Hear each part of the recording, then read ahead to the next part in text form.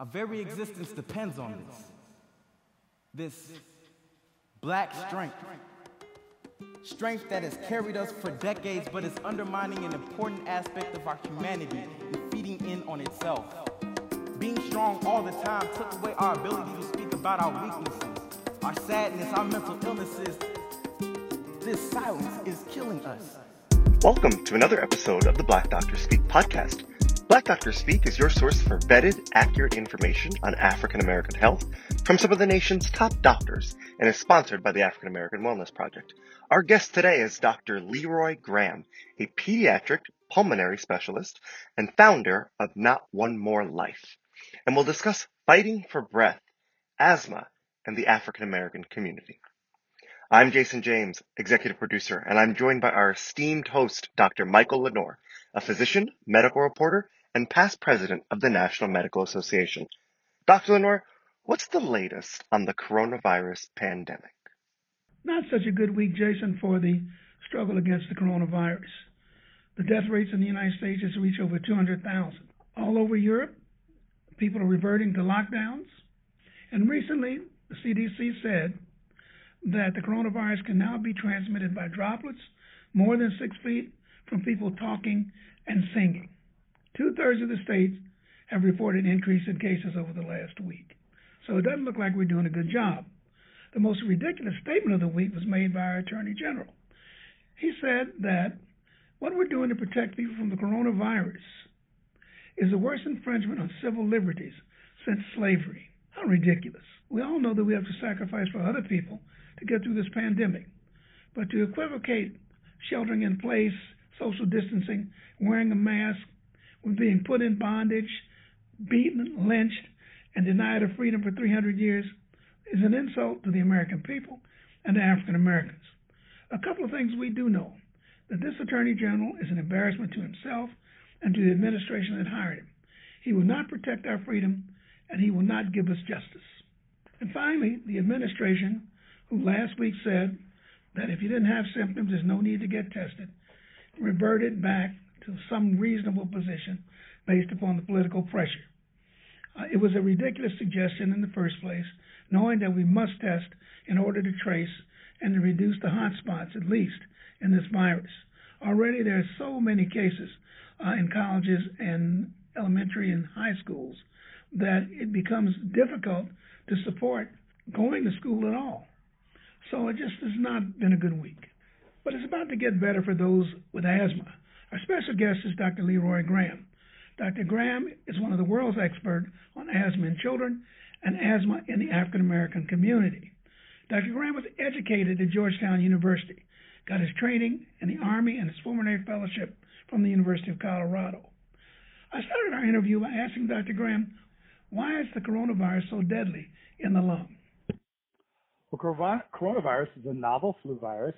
What it basically causes is a very, very serious pneumonia. And as a result of that pneumonia, it really impairs the ability of the lung to exchange oxygen and carbon dioxide, a basic function to support the rest of the body. Well, why is it so devastating to people with pre-existing conditions? Well, what it appears to be, Mike, is it appears to be a disruptor. It disrupts the normal control systems that keep things into balance. So basically, if you have hypertension, you come in, your left heart's not working very well, and then you get this pneumonia, and it kind of makes everything worse. If you have kidney problems, similarly, you can't get rid of the excess water that's associated with it. If you have other problems, immune problems, or things like that, you get secondary infections. So it's almost like it comes in and it takes advantage of what other problems you have, and that's why we think that particularly minorities who may have other conditions that are poorly controlled have been so susceptible. This couldn't be good for patients with asthma. No, not at all. And in fact, some of the early data shows that it, along with the other diseases I mentioned, asthma was a very big factor because this does cause inflammation of the lungs and the various passageways in the lung, which is where asthma acts. So it kind of makes all of that worse and again leads to a reduction in oxygen and kind of a vicious cycle where the lungs' ability to exchange oxygen and carbon dioxide and body tissues is very, very disrupted. So asthma is kind of like leaning into a left hook when coronavirus gets there. You know, you and I have been working on asthma in the African American community for a very long time. Why does asthma have such an impact on morbidity and mortality in the African American community? I think there's a multitude of factors, but one thing that comes to mind is often African Americans have substandard housing. They live in crowded conditions. They're exposed to various sources of pollution, even in the urban environment, where they tend to cluster around central traffic corridors. So they have much more impact of the pollution of just, busy streets and highways and so forth. They also often live in substandard or overcrowded housing. And overcrowded housing, living with many other people, they're susceptible to the colds that other people bring in. Overcrowded or substandard housing may have problems with cockroaches and things, which we know they can develop very significant allergies to, and that makes it worse. And then I think we move into the social determinants where often they're not as likely to have access to the best therapy. Sometimes we have situations where they can't get in to see a specialist. And we know that compounded with allergies and other reactions to things in their environment, it just makes kind of a perfect storm. Clearly, we know that African Americans have much more prevalent or much more common asthma, and it tends to be more severe. Is it a different disease in African Americans? Well, that's an interesting point, and many people speculate that it might be, because it seems to be that they're much more susceptible to this inflammatory process. They tend to have higher rates of sensitization, which means that they're allergic to things. So I think when we see asthma full-blown in African Americans, at least clinically, it does appear to be a different disease, but certainly a more severe disease. When you see a child who has asthma or an adult who's not well controlled, what is your thought process about how you go about managing that patient, especially with the medication? Well, first off, I take a history. I think about the environmental factors, but I also know that this group of patients has much more severe asthma, so I'm going to have to go a little bit harder or more aggressive. They tend to respond very, very well to the anti-inflammatory medications. These are steroids and other agents, but they are in inhaled form. They're fairly safe. Oftentimes we find that African Americans have been using the quick relief medicine, the albuterol, which is a bronchodilator that opens up the airways. And actually, overuse of those medications can actually make things worse, particularly if you're not treating the root cause, which is inflammation or irritation of the lining of the airways. So the first thing I think about is I think that there's an inflammatory process that I have to bring into control. So I have to be very aggressive with those anti-inflammatory agents, which are typically inhaled steroids or sometimes steroids by mouth in severe cases. What about if they don't respond to the usual treatments with the rescue medicine, like albuterol? Right. And I would like to reemphasize the point that treating yourself with albuterol is not treatment. I mean, people with albuterol are in the emergency room more and have more difficulty. But once you can't control it with the normal maintenance medicines like the inhaled corticosteroids, what's left for the patient with asthma? Well, there's a whole burgeoning or new field of biologics. These are medications that address particularly significant parts of the inflammatory, the inflammation. And these are very expensive drugs, but these are drugs that should be used in the most severe patients. One of the problems that I have, Mike, just as an aside, is it's often much more difficult to get these medications for patients that are either on public insurance, like Medicare or Medicaid, or patients that may not have insurance. These are very expensive. They were developed for severe asthma, and they just don't seem to get to those people that have the most severe asthma. And, we tend to have those patients in large numbers within our practices. Oh, absolutely we do. And that's one of the things that you see is that patients that take a large percentage of African Americans do have a heavy load of very significant and often very severe asthmatics that occupy a lot of their care time, and you're really trying to find the right thing for them. One of the things that we face when we deal with patients in the urban inner cities is the lack of adherence to programs that we set up for them. What are some of the things that you do to improve adherence, and how important is the Asthma Action Plan? I think the Action Asthma Plan is the most important component of any asthma therapy because it gives the patient a roadmap to do when they have symptoms. I think sometimes the problem that we face is that many of these patients have been going to the emergency room or acute care centers where they're loaded on with albuterol and maybe they get a steroid by mouth.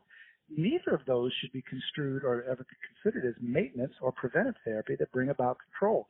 So the biggest challenge that I personally face, and I think a lot of providers would agree, is patients are over-reliant on quick relief medication, which at some point stops working. And that's what we know, that a lot of the patients that unfortunately succumb to asthma have been using albuterol over and over again and have never controlled the underlying inflammation. So one of the things that I always challenge patients with is that we want to bring in the concept of control. And patients often say, well, when I get bad, I just grab my albuterol. Well, you keep grabbing your albuterol and it works until it doesn't work. And that's when we find patients in extremis going to the ER, the ICU, and unfortunately patients dying because the quick relief medications are not working and they're not being adequately treated for the basic inflammation that exists in their lungs.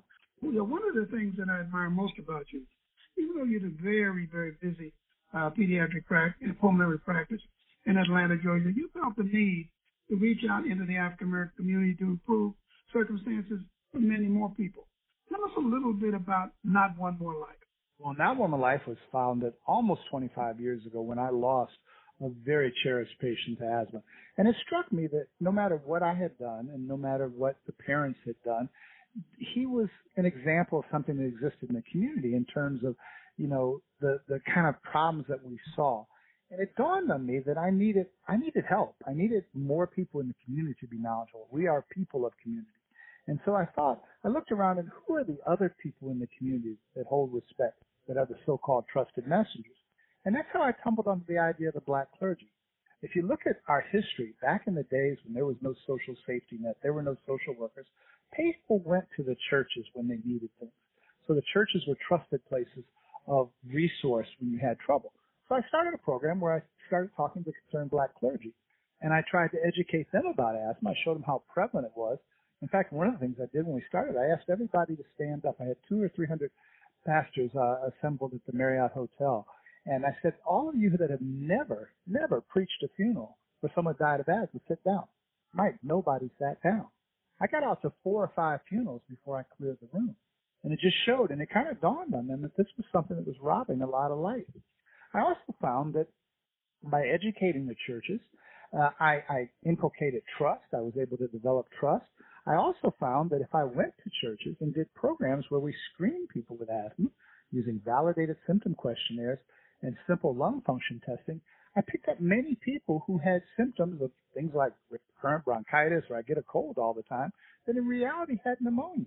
And there was evidence in many patients who did very badly with asthma, their first attack, they got them to a hospital, also got them in the ICU. And then I was struck, as you have, that many of these patients, when I took a history, they've had asthma all along. So by enlisting a trusted partner in the community and helping the clergy become aware and using that trusted environment, we were able to screen people. And we did that and continue to do that.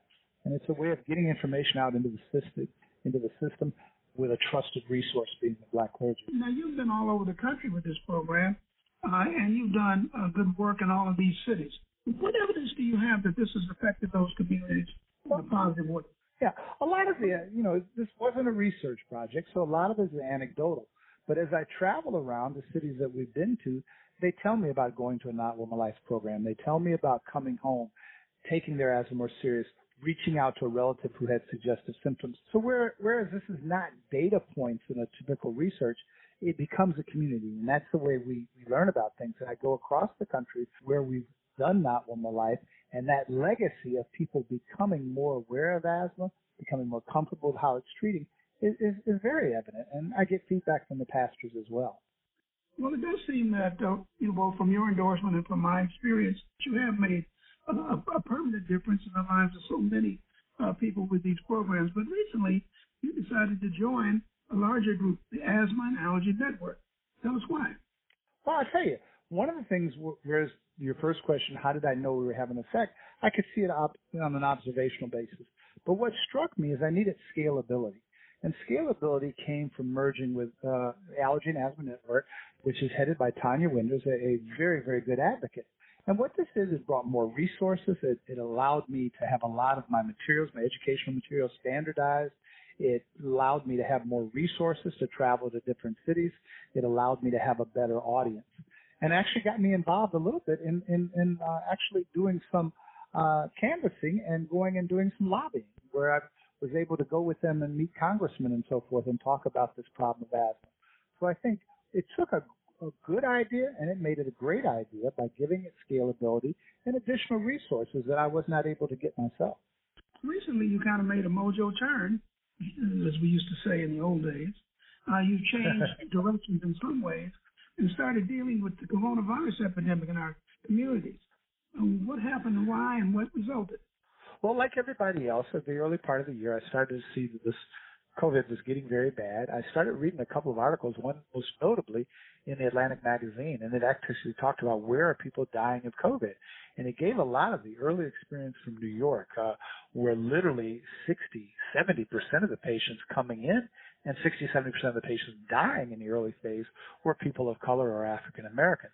This got me very interested, and that interest was even piqued when I found that one of the most significant comorbidities that was associated with people doing poorly was indeed asthma and COPD, along with hypertension, heart disease, and diabetes. But a lot of patients with asthma and COPD.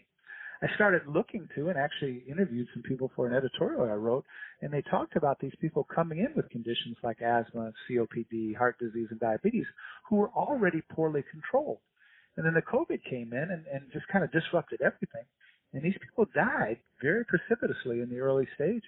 And still to this day, though we've gotten better at treating them, African Americans and poor people in general make up the great preponderance of the people that are dying. So this took me back to my experience with asthma. Here's a disease that is disproportionately impacting people of color and people of less resources.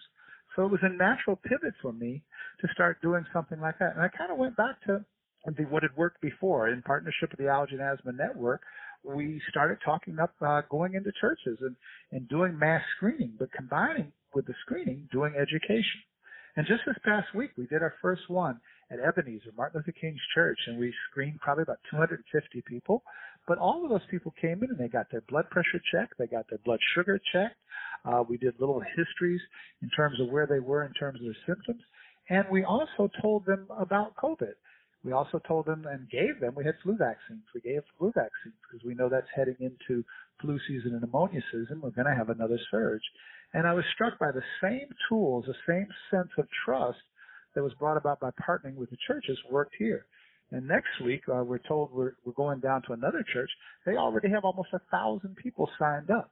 And we fortunately got a large grant from an industry partner to get the best kits. And I'll tell you something, Mike, that came really interesting is that we got an incredible ally. Mayor Keisha Lance Bottoms heard what we were doing, and she says, I've got some extra PCR kits, which are more definitive testing, and she threw in with us and kind of endorsed our effort. So this is kind of how I kind of went from asthma to COVID, basically because once again, here I see something that's very prevalent in the community that is disproportionately impacting people of color and people who are poor in terms of how much we see and how many die. One of the things, since you had this opportunity to go into this community and have one of the screens, what did you learn that you didn't know? Well, I learned that basically a lot of us didn't know much about COVID. I understood that a lot of people saw this as something else that got other people. They didn't realize that there are these other conditions, which some of them, quite frankly, knew that they had. They didn't realize that they played a role. The other thing I found that was alarming is, as we know, the Affordable Care Act is under attack. And it's getting more and more difficult for people to get in. The current administration is trying to deconstruct it. I found an alarming number of patients who either were uninsured or sorely underinsured. And this just scared me because it was like seeing the same thing over again. But a lot of the people that came in yesterday when we were up, 2 days ago when we were up at Ebenezer, we saw a lot of street people. We saw a lot of homeless people. We saw a lot of people that were living in multi-generational homes where they talked about somebody got sick and it kind of spread through the family. We're seeing all of the same risk factors that I saw with asthma now were important with COVID. And I also saw the fact that at ratios of 2 to 3 to 4 to 1, Black people are succumbing to COVID at a greater rate. Well, this kind of project would not be possible without a major partner. That's one of the things that has hampered us many times through the years. I did have a chance to talk to Ms. Tanya Weimers, who is the CEO and president of the Asthma and Allergy Network, to see why they decided to get involved. Thank you again for the opportunity to be here, Dr. Lenoir. Allergy and Asthma Network is a grassroots patient education, patient advocacy organization that is now made up of over 2 million members across North America. And we've been dedicated to ending needless death and suffering due to allergy, asthma, eczema, and related conditions like COPD and COVID. And especially in our mission, in our policy and advocacy area, we've been focused on righting the health inequalities and reducing disparities that definitely are impacting our community. The entry into the COVID virus pandemic, is something kind of new for you. How do you integrate that into all the other things that you're doing? So Allergy and Asthma Network actually realized back around the first week of March that COVID was here to stay for a while and that our community was greatly concerned.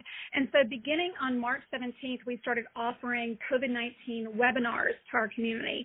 And to date, we've held 13 webinars and had over 50,000 people engage in a variety of different topics. We also have developed a COVID-19 information center that has a lot of infographics, frequently asked questions, a lot of resources to help people really in their day-to-day manage their anxiety around COVID, reduce their risk of COVID, and certainly if actually diagnosed with COVID, know how to treat it, where to move, how to move forward, and again, maintain that routine care for their underlying conditions like asthma and COPD that may make it worse. It certainly seems like the Allergy and Asthma Network has stepped up, and hopefully your example will set the example for other larger organizations that understand that we cannot change the dynamics in underserved and African-American communities alone. This is such an interesting and effective program. Can this program be duplicated in many other churches and in many other areas? I think it absolutely can, Matt. What was a critical step for us was getting funding. And we were able to secure funding from Sanofi Genzyme, which is a multinational pharmaceutical company that produces some of those medications I talked about, the new medicines for asthma. And I was talking to a colleague there that I knew in another context, and I was telling him about it, and he was very interested and knew the statistics, and basically went to his leadership and went to fund this because they thought it was in keeping with the same posture they had in terms of dealing with disparities in asthma. So I think the way that this can be expanded is if we are successful again next week in terms of getting a large volume, this is a scalable program, and we can bring other partners, other industry partners in, and we can start to look at other cities like Chicago and like New York, because the model is the model, and I have no doubt that it'll work elsewhere. People are getting fatigued with testing. They're getting confused with all the types of testing. Well, we picked the best evidence-based testing methods. We found a way to get people through really quick. And I'll tell you, Mike, we were there 48 hours ago, and right now people are getting results because we've teamed up with a lab that could turn around in 48 hours, even with the possibility of doing a second test that really shows that people are not only have the disease, but are still infectious. So again, the key point here was getting an industry partner that gave us the bandwidth and resources to do this. And you and I have always found that even though we had limited resources, the African American community was especially interested in our programs and generous with what they had to try and move them along. Finally, what would you say, what is your final word on where we need to go to reduce the statistics associated with asthma for African Americans? We're third more likely to die from asthma, African American women with the highest mortality rates. What else do we need to do besides programs like yours to change this? I think we need to take this educational model into the school and the workplaces. I think we need to be resolute in terms of getting this information out and tune our message, not just a global kind of mayonnaise message that fits everybody, but a message that goes directly to people of color who suffer most. We need to build critical allies in the community, such as churches, such as schools, such as cooperative agencies, and so forth like that. I think we also need to talk to payers, because payers, be it CMS, community medical service like Medicaid or Medicare, they will tell you that asthma is one of their most highly costing things that they have to pay for. So we need to show them with demonstration projects that we can ground these people and reduce the amount of hospitalization and costly expenditures. But I think we need to almost look at it like we're looking at COVID. It's a national crisis. COVID's going to come and go, but asthma's still going to be here, and we're not doing a very good job. We have to do better, particularly in terms of people of color and the poor. And I know we share the same experience, that no child should die from asthma. Very few children and adults should be hospitalized with asthma. if things are done right. So, Dr. Graham, thank you very much for taking the time. And once again, let me stop and thank you for the good work that you've always been willing to do in behalf of this group of people and patients. Dr. Graham, let me thank you for joining us today and sharing the information, not only about asthma, but about your project. I'm hopeful that with the success of this project, we will be able to do some things in other parts of the country to reduce these terrible statistics that still exist in the African American community. Well, thank you, Mike. You've been very kind, but I'm going to let your audience know that you have been a mentor to me from the very early part of my career, and I'm only continuing the kind of things and the kind of passion that you demonstrated. So I thank you, Michael. Well, I appreciate your comment, and I didn't even pay you to say it. Insightful and necessary information about a disease that I personally struggle with. So I thank Dr. Graham for being with us. We're going to do things a little differently today, as I'd like to take our last few minutes to discuss the census with all of you. Now, for those of you who don't know, the deadline to respond to the 2020 U.S. Census is September 30th. That's next Wednesday. So many people say, why is the census important? Well, about $675 billion are at stake, and our responses help direct that money toward our communities, our schools, our roads, and more. Now, in terms of healthcare, that means hospitals, healthcare clinics, and healthcare programs like Medicaid, Medicare, SNAP, CHIP, violence against women, and many other public healthcare services that use population statistics from the U.S. Census Bureau. Now, on a social and political note, filling out the census is a form of activism. In response to the recent displays of injustices on Black people, some of us are protesting, some of us are writing to our elected officials, and some of us are encouraging policies. But one thing that we can all do, especially those in the Black community, is to make sure that we are being counted in the 2020 census. One of the most important things is that every 10 years, the results of this census are used to reapportion the House of Representatives, which means they use the census to determine how many seats each state gets in the House of Representatives. Now, recent numbers show about 94% of the country overall has been counted, and that's good. But in some states like Louisiana, those self-response numbers are just 58.9%. And in places like Georgia, it's 61.1%. And we need to make sure that we're encouraging everyone we know to respond when a census taker comes to the door, or to self-respond simply online, by phone, or by mail.